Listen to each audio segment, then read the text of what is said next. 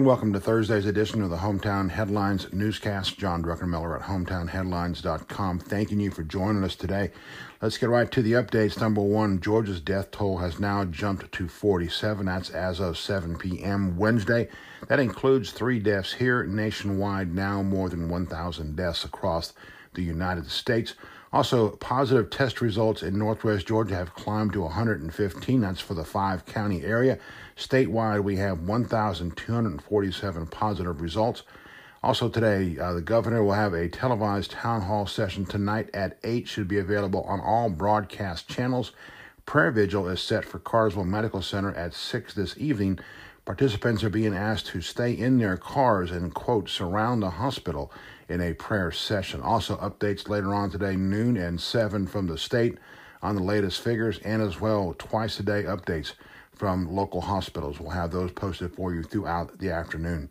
Redmond Urgent Care is consolidating its operations. Will now have the West Rome location, now also offering virtual visits there. Also, Cartersville Urgent Care doing the same thing. They will have virtual visits, or do have virtual visits, now available for their patients. Other news today, we call this one Healthcare Helpers. Floyd County College and Career Academy donates masks, gowns, gloves, and such to local hospitals. Also, Floyd, while grateful for donations, says they're in good shape right now in terms of donations. We have another podcast this morning from Rome City Commissioner Mark Cochran. He joined us yesterday to talk about the coronavirus spread and what was behind the City Commission's mandate to shelter in place. We do have that document, by the way, the shelter-in-place document from the city and the county with Spanish translations. Also, both have now posted Q&As about what these mean to both business and residents. Other news today, a huge turnout for a pop-up food market at Grizzard Park Wednesday evening. County reports more than 500 families pre-registered for that event. Ware Mechanical Weather Center update, a couple things today. We have the Oostenaula very close to flood stage, just below 25 feet. Also, flood warnings are out for other waterways in our area. Good news is we are in for 3 perfect spring days in a row starting today. Look for highs in the upper 70s and low 80s. Could get warmer than that by Saturday. Rain back Saturday night, heavier rain back next week.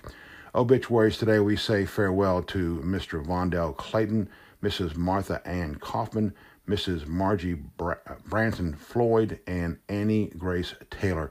We have public health restaurant inspection scores for you today as well. The Greater Community Bank Crime Watch reports now posted. Updates from Floyd, Bartow, and Polk counties. Truett's Chick-fil-A sports report for you. Shorter has postponed its April 16th athletics dinner. We also have updates from and or links to the Rome Braves, Atlanta Falcons, Barry Vikings, and Shorter Hawks. Also, the Rome Braves have started a campaign to reward student readers. Those details available for you today on the Truett's Chick-fil-A Sports Report. And now, Thursday's rant of the day. We call this one, Taking It to the Streets.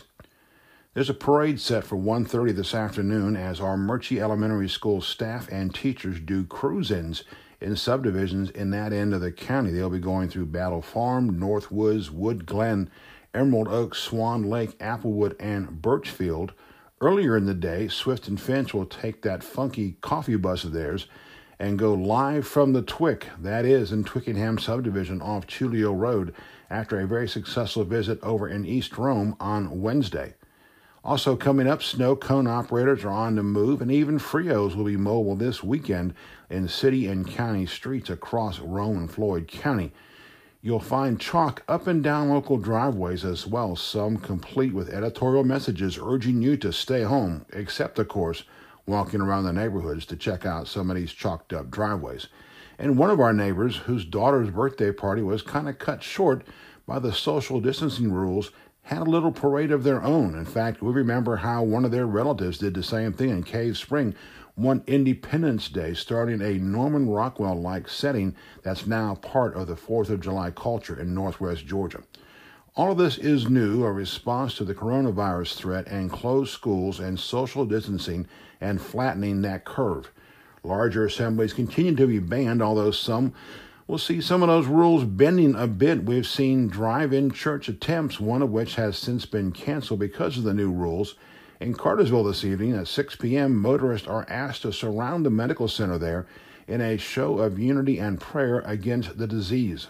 Participants are being urged repeatedly to stay in their cars.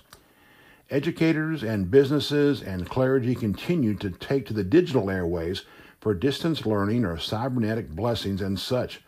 Walking by one such event has us waiting for Peter Marshall and Paul Lind to say something funny, as those Zoom broadcast screens look like something straight out of Hollywood Squares.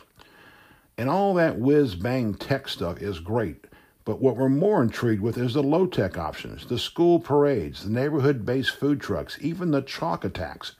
We continue to deal with a very serious medical threat, and we're far from over it. But it also is wonderful to see a different sense of community expanding, one we hope that sticks around when, not if, we're all in a healthy place again. This is John Druckenmiller with Hometown Headlines and Bartow Headlines, thanking you for joining us today. We'll have continuing news updates on all our websites and social media throughout the day. Please stay home and have a safe day in Northwest Georgia.